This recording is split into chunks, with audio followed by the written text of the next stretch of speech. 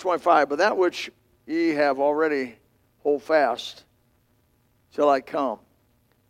You know, I don't think we're going to be able to get our mind around how much of this is God and how much is us. The Calvinist says it's all God, none you. The Arminian says it's all you, almost none God. I mean, you know, both the views are on one. They flip.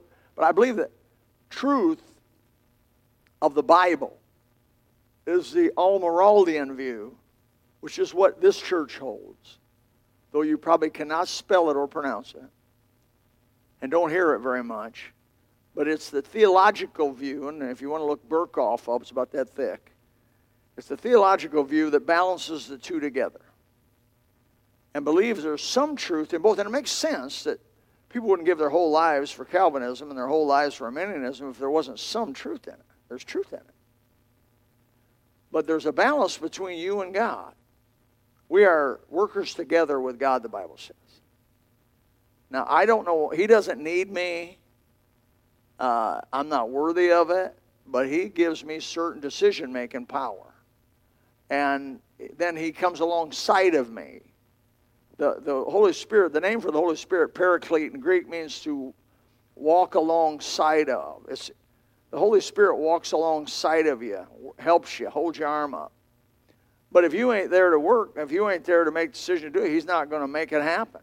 You're going to have to be there. But he says, but that which ye have already hold fast till I come. And he that overcometh and keepeth my words unto the end, to him will I give power over the nations. That's talking about the millennial period, I believe. The way you live for Christ and how you conduct yourself in obeying God now is going to determine your position of responsibility in a thing called the millennial period. That's 1,000 years where Christ is going to rule and reign from Jerusalem with a rod of iron. We, as a royal priesthood, a holy nation, we're going to carry out his word, carry out his orders. And from anything the Bible says, and the Bible says a lot about the millennium all the way through the Old Testament, we're going to rule and reign with him 1,000 years. That's what the Bible says, actually. But what is that going to be? It's going to be. It seems strange, doesn't it? It seems strange to me, but it's going to happen. So if I was you, I'd conduct yourself with an all-in attitude, as Mrs. Camerad once said. I'd be all in because it'll be worth it. When the time is up here on earth. This is a grand test, this thing called life, as a spiritual creature. I preached a sermon on the incubation period. We're in the womb here. We really haven't been born. In fact, I know from Romans that we have not have received the adoption of sons, which the Bible says is the redemption of our body. So we're not what we really are meant to be. This is not what we're meant to be. God forbid that we're stuck in this condition for eternity. But we're going to be bigger and tremendous more opportunity of service in the other body, in the body like unto his glorious body, which is coming. I just believe this whole theme of ending well, man, it's just on my mind for you, for me. It's not because I'm 67. You can end just this. I told you the some motorcycle, my brothers. In a way, my brothers. These motorcycle guys traveling down a road in New Hampshire, which I've been over. I've been all over New Hampshire, the Green Mountains, White Mountains, beautiful place for about 2 months a year. And some truck came across the median for some reason, some pickup truck, and killed 7 of them boys. And changed the life of 3 of them. Just because you're young doesn't mean it ain't your last day. This could be your last day. That wreck I had up in Michigan, man, I thought that was it. There were some other people who were hoping so. But nevertheless, you just never know, right? Ernie up in North Dakota gets up 4 a.m., gets up 3:30. We leave, we were a little slow because we had trouble getting Morris up. But we got Morris out of bed. I went down there and met him at the, what's funny about Ernie, he'll tell you 5:30, but he means 5. We had to get used to that. But When he says 4, he means 3:30. When he says everything he is, just go 30 minutes early because he'll be sitting at your doorstep. And he would drive about 50, 60 miles where he wanted to fish. And this is a lonely road, 2-lane road. And there are deer in North Dakota. I mean, it's a deer capital of the world. And it's whitetail, mule deer, and they're everywhere. They're running across the road. And he's slamming his brakes on here, there, and yon. It says, well, you know, you hit deer out here. And I'm like, what are we doing traveling on these roads at night? And I look over his speedometer, be going 80, and I'm going, I tell you, these boys, they're suicidal. But God saved us. We didn't hit anything. But I saw Bob Jones, Bob Jones Sr. died in 1968, and that was 2 years before I went to Bob Jones. But he died well. Bob Jones Jr., I did know him pretty well. I loved old Junior. Junior was one of my favorite of the Joneses. And he died well. Pastor Harry McKinney, worked with him for 12 years. He may be I'm just one of the finest Christians I've ever worked with. As real can be. And he died well in the end. V.L. Martin, the first pastor of the church for 6 months, interim pastor, had a bad heart. You know, back yonder, when you had a bad heart, you died. It wasn't all that bad, but he had a bad heart, and there was not much you can do for the guy, and he died at 69 years old. And I love that guy. VL, we golfed with him. He was a good golfer, and I'm not. And I just golfed because I want to do something with a guy, you know. He's an old guy. I want to learn from him as much as possible. I'm young. And he'd say, never was sadder words. He said good stuff. Well, he would make these poems up. And I wish I could remember it. I will remember as soon as I don't want to. But he'd do poetry and stuff when you missed a putt. And, you know, he'd always mock. It was a good time. But VL always would say, and he ended well. I was thinking of a guy, Kathy's not here. She could help me. She's my memory. But Kathy's got a cold. She's sick at home. But there was a guy, I remembered him this week. I pulled it out of the old memory banks. And he was here for a couple years, and he got sick of a heart. I went to see him in the emergency room, and man, his face shone. He looked good. He looked better than what some of you look tonight. And he died 2 days after I saw him because his heart was bad. And I mean, it's just, I'm going to think of his name here in a minute. I got some of his books. I got some of his library books, but he's a wonderful guy. I've seen people die well. Dr. Heller is dying well. He is dying. Dr. Heller will be gone here pretty soon. Dr. Bud Lyles is gone. Now, Bud Lyles preached in his church. He died well. Bob Shelton is going. He's close. His wife has already had a stroke and disabled, and he's coming down, but he's dying well. Bill Henthorne. Oh, excuse me.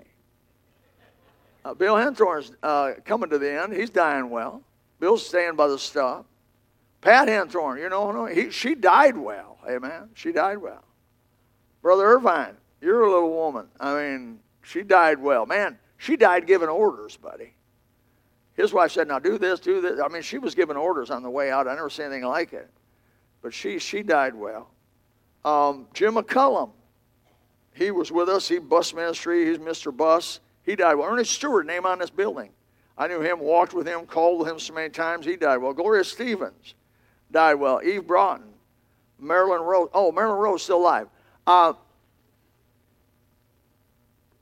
This is an anticipatory list I have here. Lillian Sikora, she's on the anticipatory list. Bill Sikora. Bill and Lil have been I've been visiting Bill and Lil in the hospital more than any other member in the history of Gospel Baptist Church. I feel that I'm going to die before them because they're wearing me out going to the hospital. But I have gone to the hospital so many times with Bill and Lil and said, this is it. This is the big one. You're going home. No. Hebrews 3:6 said, but Christ as a son over his own house, whose house are we? You're God's house. You're God's workmanship, created in Christ Jesus unto good works. You are God's workmanship. You think he cares about you? You're God's workmanship. it said, hold fast the confidence and the rejoicing of the hope, firm unto the end. I preached here a day last week about when it doesn't matter how you start, it's how you end. But brother, don't mess up the last few years. Hebrews 3:14. For we are made partakers of Christ if we hold the beginning of our confidence steadfast unto the end. In other words, your reward is dependent on being faithful unto the end. Hebrews 6:11 says, we desire that every one of you do show the same diligence to the full assurance of hope unto the end. And you can look more verses up. There's more like it. Words in the Bible like confidence and hope and assurance are all connected to the end. So how does one keep confidence, assurance, and hope unto the end over a span of 30, 40, 50, 60 years? How does one overcome the minefields in this life that are laid for us by the devil himself and by the flesh and by the world? How does one endure unto the end all the disappointments? Now, if you're young, you do not know what I'm talking about, but trust me on this. How does one overcome the disappointments in life? They do not teach you in college how to fail, how to deal with failure. But I can guarantee you there will be failure in your life that you've got to deal with. Amen. They ought to teach a course on college how to overcome failure, because you're going to fail. Disney went bankrupt. We're talking about Disney, like Disneyland, Disney. He went bankrupt twice. He figured out, evidently, how to overcome it, amen, in that area. How do you overcome, unto the end, the tragedies that come? Boy, tragedies do come. I mean, just in this little group of people here, you lost your son in a motorcycle wreck. People have lost their women, their wives. Wives have lost their husbands. I talked to them this morning, a woman I haven't seen in a while, her been a widow. If I introduce her to you, Bill Henthorne. Two widows put together. Wife, I think your wife's been dead for how long? 9. Her husband was 10. I thought that was a good matchup myself. I saw wedding bells ringing around. No. I'm a little matchmaker, me. How do you endure the unexpected betrayals? There are betrayals. How do you endure how do you overcome and under then the failures and hardships? And hardships there will be. It must come. But this life now, don't cry, because it's going to get better. Christians, in some degree, have been set up to fail by good intending mentors that have spoken half-truths without textually explaining them. I've had numbers of people come to me, and I've seen it on TV, I've heard preachers say it, God wants nothing but good for you. Of course, that's the health and wealth gospel. That is singly the most popular preaching on the planet Earth right now among Christianity is health and wealth. It's the singular, number one popular preaching. God wants only good for you. That is actually a true statement, but not in your definition or in my definition at all. Without explaining the definition, without going to the Bible for it, you may get a misunderstanding of who God is. And when things don't go the way you think they're supposed to go, of course, disappointed expectations turn into depression. Depression turns into despondency. Despondency turns into rejection. Bitterness towards God. A loving God would never want me to suffer. I had a well-meaning soul tell me that one day. I thought, what planet are you from? Without explaining the temporary suffering as part of God's school. You read these books like The Green Letters by Miles Stanford, or you read Calvary Road, or you read Pursuit of God, or you read some of these books that are classics on the Christian life. And one of the things you're going to read, that failure is one of God's key tools to teaching you. Suffering is his tool. It's just a tool to teach you, and he'll use it. I think of examples, real briefly, of Joseph. What did he teach Joseph in 13 years? What did he teach Daniel in all that time and what he had to go through. I suppose Joseph or Daniel had good reasons to be bitter at God, wouldn't you say?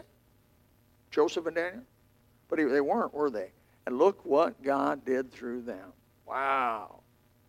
With all that said as introduction, let's go to Hebrews chapter 11, verse 32. I let you out early this morning, but I'm going to make up for it. No, I'm not. No, I'm not. Verse 32, 11, chapter of Hebrews. And what shall I say more? For the time would fail me to tell of Gideon and of Barak and Samson and Jephthah and of David and Samuel and of the prophets, who through faith subdued kingdoms and wrought righteousness, obtained promises, stopped the mouth of lions, quenched the violence of fire, escaped the edge of the sword, out of weakness were made strong, waxed valiant in fight, turned to flight the armies of the aliens. Women received their dead raised to life again, and others were tortured. These are people of God, not accepting deliverance, that they might obtain a better resurrection. And others, a whole sermon you could preach, and others had trial of cruel mockings, scourging, wow. Yea, moreover, bonds and imprisonment. Oh, they were stoned. They were sawn asunder. They were tempted. They were slain with a sword. They wandered about in sheepskins and goatskins. They were being destitute, afflicted, tormented, of whom the world was not worthy. They wandered in deserts and mountains and dens and caves of the earth. And these all, having obtained a good report. How? The same way you're going to get it.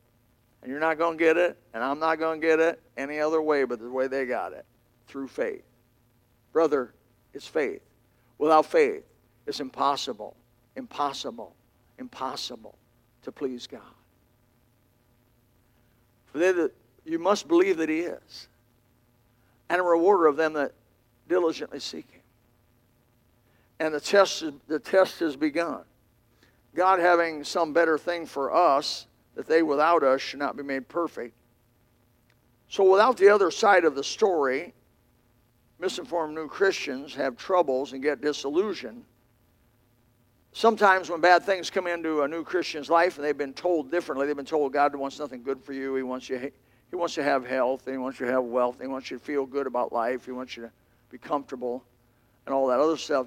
And things don't work out that way. They believe they've been forsaken by God. I know that because they come to me about it. Why is it that God has done this? Has he just forsaken me? I talk to people on the phone on a regular basis that talk about this.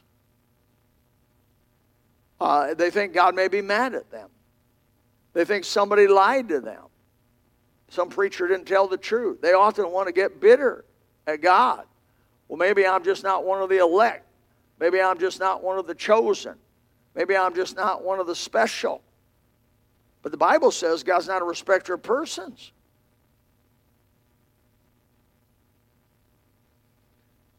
What does it take, preacher, to make it in good shape to the end of the Christian life? Thank you for asking. 25 times the word faith, or a form of it, is mentioned in just this little chapter of Hebrews 11. 25 times. What kind of faith, preacher? Oh, thank you for asking. Because there are different kinds of faith, you know. There's temporary faith. That's foxhole faith. That my dad said on the foxhole, when they dug their foxholes at night, half the foxhole filled with water, and they basically sat in water all night. Nobody got out of the foxhole. If you got out of the foxhole, you were a dead man, because the Japanese were running fire over the top of your head all night. Japanese would do suicidal missions where they put a knife in their mouth and they would crawl quietly up to the foxholes of the Americans and stab them. They found dead Americans in the foxholes and this, that, and the other thing in the morning. Nobody got out of their foxhole. Nobody got out of the foxhole. He said your socks rotted out off your feet You can imagine having your feet wet and all that all the time, how bad that was, fungus and everything else, tropics, you know. And there's the killing and all that was going on. He says some of them boys cried out to God when a piece of shrapnel went through their stomach. But if they got healed, a lot of times he said those people would get healed, get carried back, and forget about God. They call it foxhole faith. That's temporary faith. I have witnessed it in a crisis. I've been to automobile accidents where people are pinned. You can smell gas. You hear the battery shorting out. Those two combinations are not good. They're pinned in the car, cannot be gotten out. Right away they put two and two together. I am going to burn alive. Oh, God, God, God help me. God help me. Oh, I've heard it. I cannot reproduce the sincerity that I hear. They get out of the accident. They're okay. Forget God. That's not saving faith. That's foxhole faith. That's temporary faith. Another kind of faith is head faith. I call it head faith because there's no heart faith. The only faith that saves you and I that'll last unto the end is a heart faith.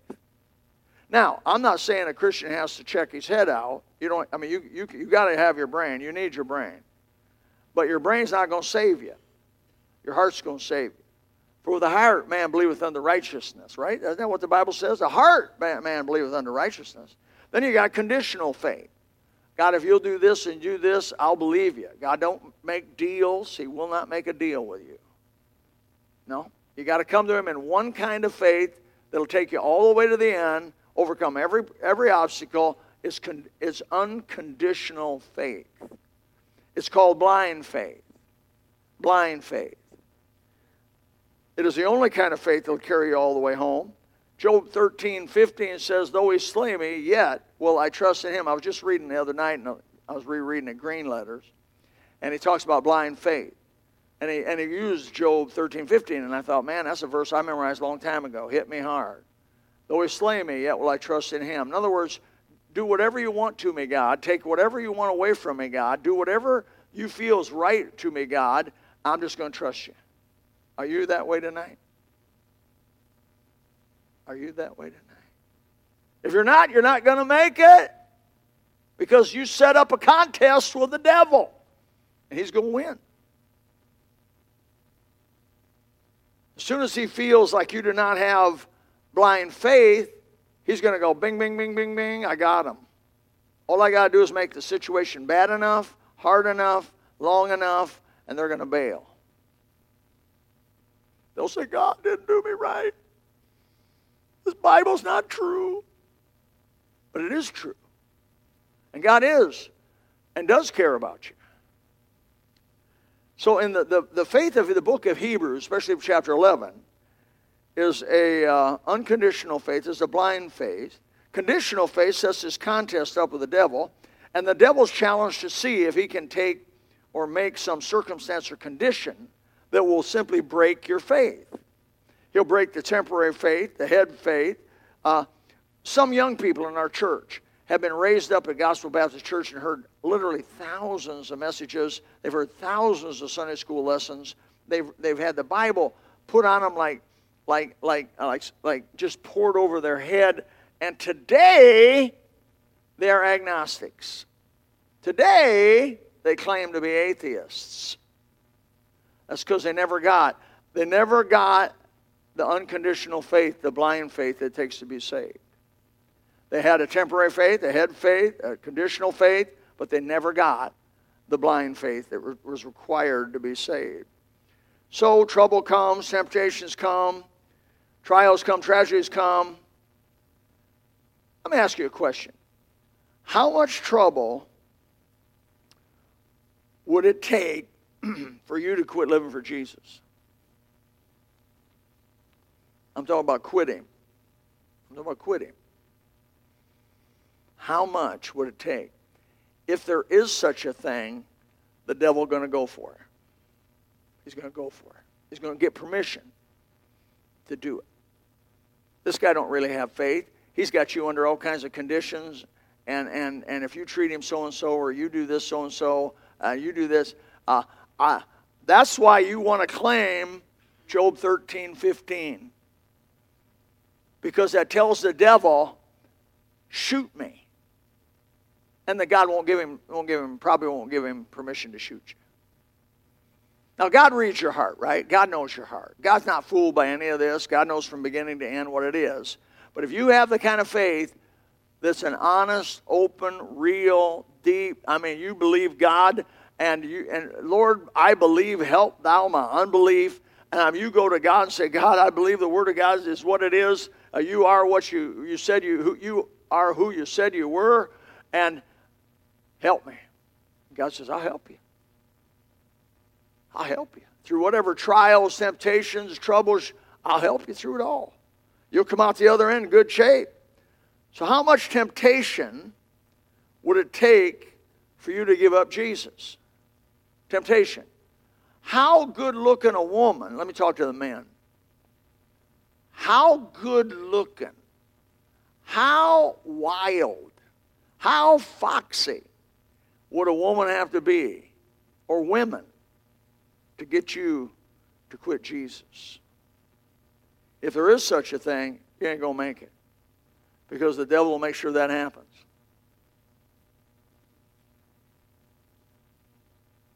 See, he's looking at you. You know, you ever heard of the thing called familiar spirits? Those are demons. Do you know why they're called familiar spirits? Because they're familiar with you. I have a demon that studied me from birth. He knows me front, top to bottom, side to side. He knows my facial looks, what I'm about to do. He can't read my mind. But he knows me. And so he is trying all the time to trip me up. It happened on vacation. Ran a couple things by me. I go, no. I didn't catch fish one day. I was out of a bad mood. That's a joke. I know this is pretty serious. I'm trying to lighten you up. How beautiful of a woman would Satan have to stand by to call you off of your marriage? If you're married because of beauty, your marriage won't last. Because guess what? Your wife's going to lose her beauty. No young woman stays young. No young, beautiful woman stays beautiful and young. And no young, handsome man stays handsome. I just had to say that for you girls. Amen? I didn't get married now, I'm not saying when I was 19 I was real deep. But there is such a thing as growth, right? And so I got married. Beauty had a lot to do with it, okay? But as I matured and got into what was valuable, I realized it was not the beauty. Doesn't the Bible say in Proverbs something about a warning about beauty? Yeah, it does, doesn't it? Your ministry for Jesus, what would it take to get you off of it? Who has to offend you to get you to quit serving God? What would it take? If there is such a thing, the devil's going to make it happen if he can. The familiar spirit, your buddy, is going to make it happen if he can. He's going to try to get permission. I said a long time ago, and I'm going to tell you, the only way, I'm telling you something, man, this is so valuable, I can't even believe it. You want to live an pretty much unharassed spiritual life, at least in this area. You got to get so real, so absolute, so total, so all in, that the devil that your familiar spirit and the devil looks at you and said, there ain't no hope. Leave him alone. Leave him alone. Leave him alone. Because the devil's not going to go for a loser. He's a winner. He wants to win. He don't want to lose.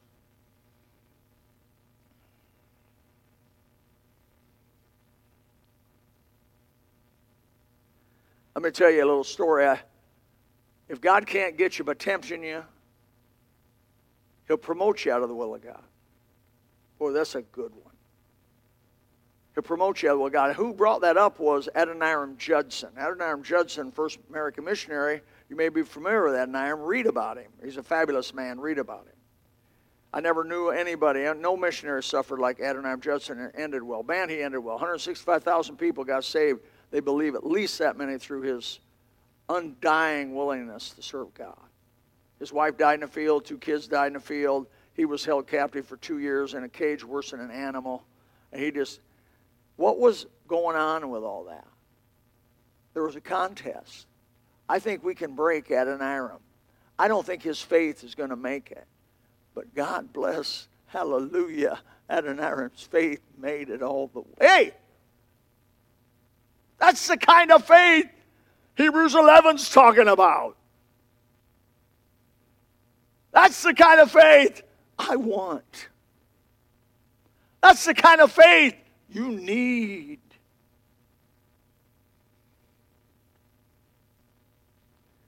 I've seen the devil come by somebody that was called into the work of God, and they got a promotion financially or business-wise. And in taking that business promotion, they took a spiritual demotion. Now, you tell me what's going to matter 100 years from now. Tell me what's going to matter 100 years from now.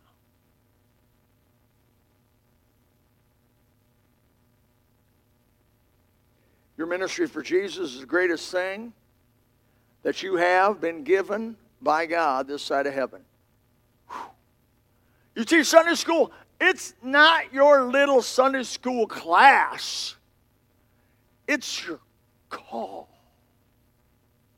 It's your reason for living. It's the will of God. Oh, I'm only influencing half a dozen kids. You don't know who those kids are. You don't know there's not a William Judson, William Carey, Adoniram Judson, Hudson Taylor. You don't know who's in that class. You don't know there's not a D.L. Moody at the shoe store. You don't know. I'm not bringing myself in that class of people at all, but Bill Lytell was in a 5-year-old Sunday school class at First Baptist Church in Elkhart, Indiana, when that old girl decided to teach on hell, and old Billy got under conviction and got saved that day. That girl, I never met that. I never got to go back and tell that woman that God had called me into the ministry.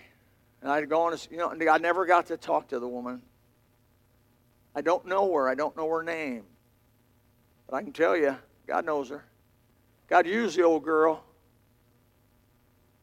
You know? Don't you let anything pull you off of God's ministry for you. Don't you let anything pull you off. Blind faith can't be bought off, can't be beat off, and can't be bragged off or promoted off. I can't tell you how many churches through the years invited me to come candidate. Bigger churches, 2,000, 2,500. Bigger churches, established works. Oh, you do so well at our church up there. I said, but God's not calling me to do that. This is where God called me to be.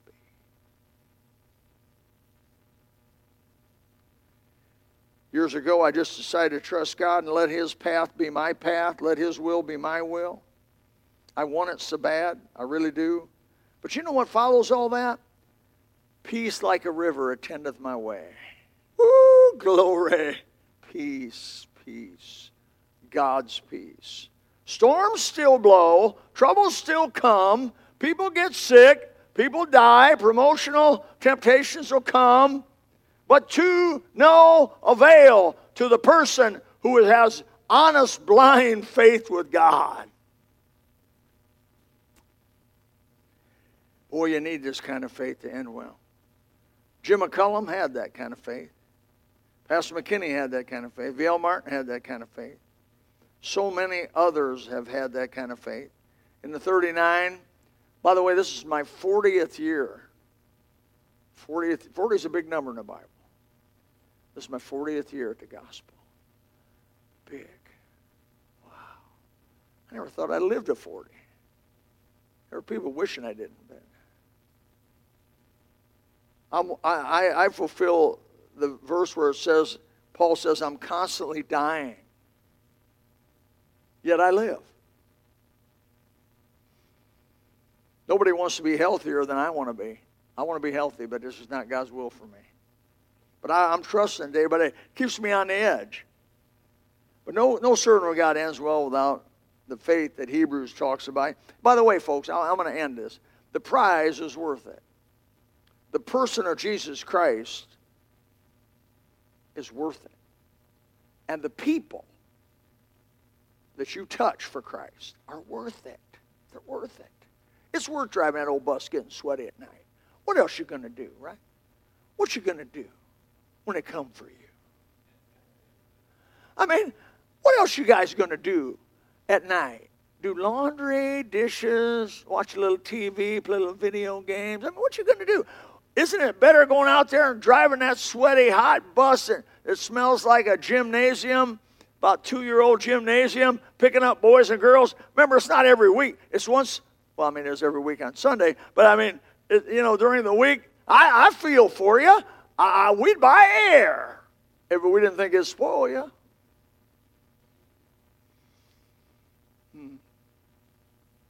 I told my wife if I got to go back into bus ministry, I think I'd cash in something and just buy a brand new air-conditioned bus. That'd be my bus.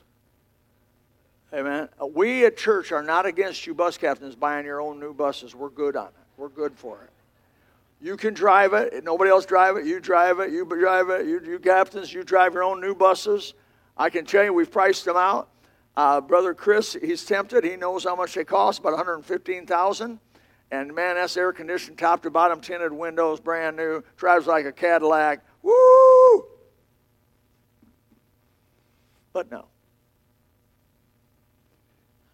Boy, I love people with blind faith. I love being around them. I like rubbing shoulders with them. I like just being around them. It's just a pleasure.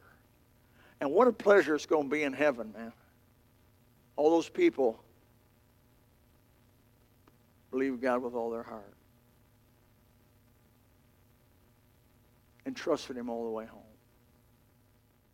Father, thank you. If you would like to know more about the Lord Jesus Christ, you may contact us at the church website, gospelbaptistchurch.com, or you can go to Facebook and type in Gospel Baptist Church, Bonita Springs, Florida. Also, you could call the church office at 239-947-1285. Thank you, and God bless.